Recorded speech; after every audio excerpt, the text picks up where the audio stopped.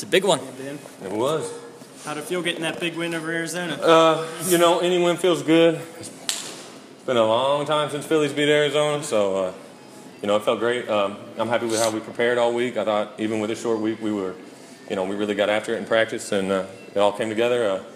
Played 60 minutes. That's what it's about. Talk about your bounce-back performance after sort of a struggle last week to come out, and what's it feel like to put up a night like tonight? I mean, Coach has said it for a long time. This game is built around the quarterback. You go as the quarterback goes, and we got in a rhythm early. I think Coach called a great game, and my job is to get the ball in the hands of those playmakers, and you guys see what happens when I do that. So they did a wonderful job.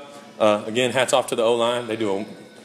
I can't say enough about how well they play every week, and just like I said, just do my job, get the ball in the right spot. What's going to be the mindset this week to the chance to get Orlando their first losses? It's next opponent.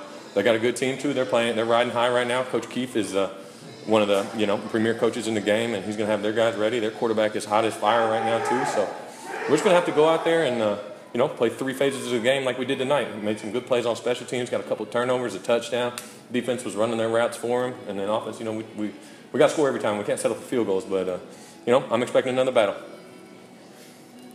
Can you tell us about SK's performance and Reynolds, how it is having 2 of those guys that are making plays for you every game? Yeah, those guys are amazing, and they're so unselfish too, because there's only one ball to go around between those 3 guys, and I do my best to get it to the open guy. And a lot of times they're all open, so I just got to get it out, and they all do some things a little different. SK's kind of speedy and gives guys trouble on the deep route.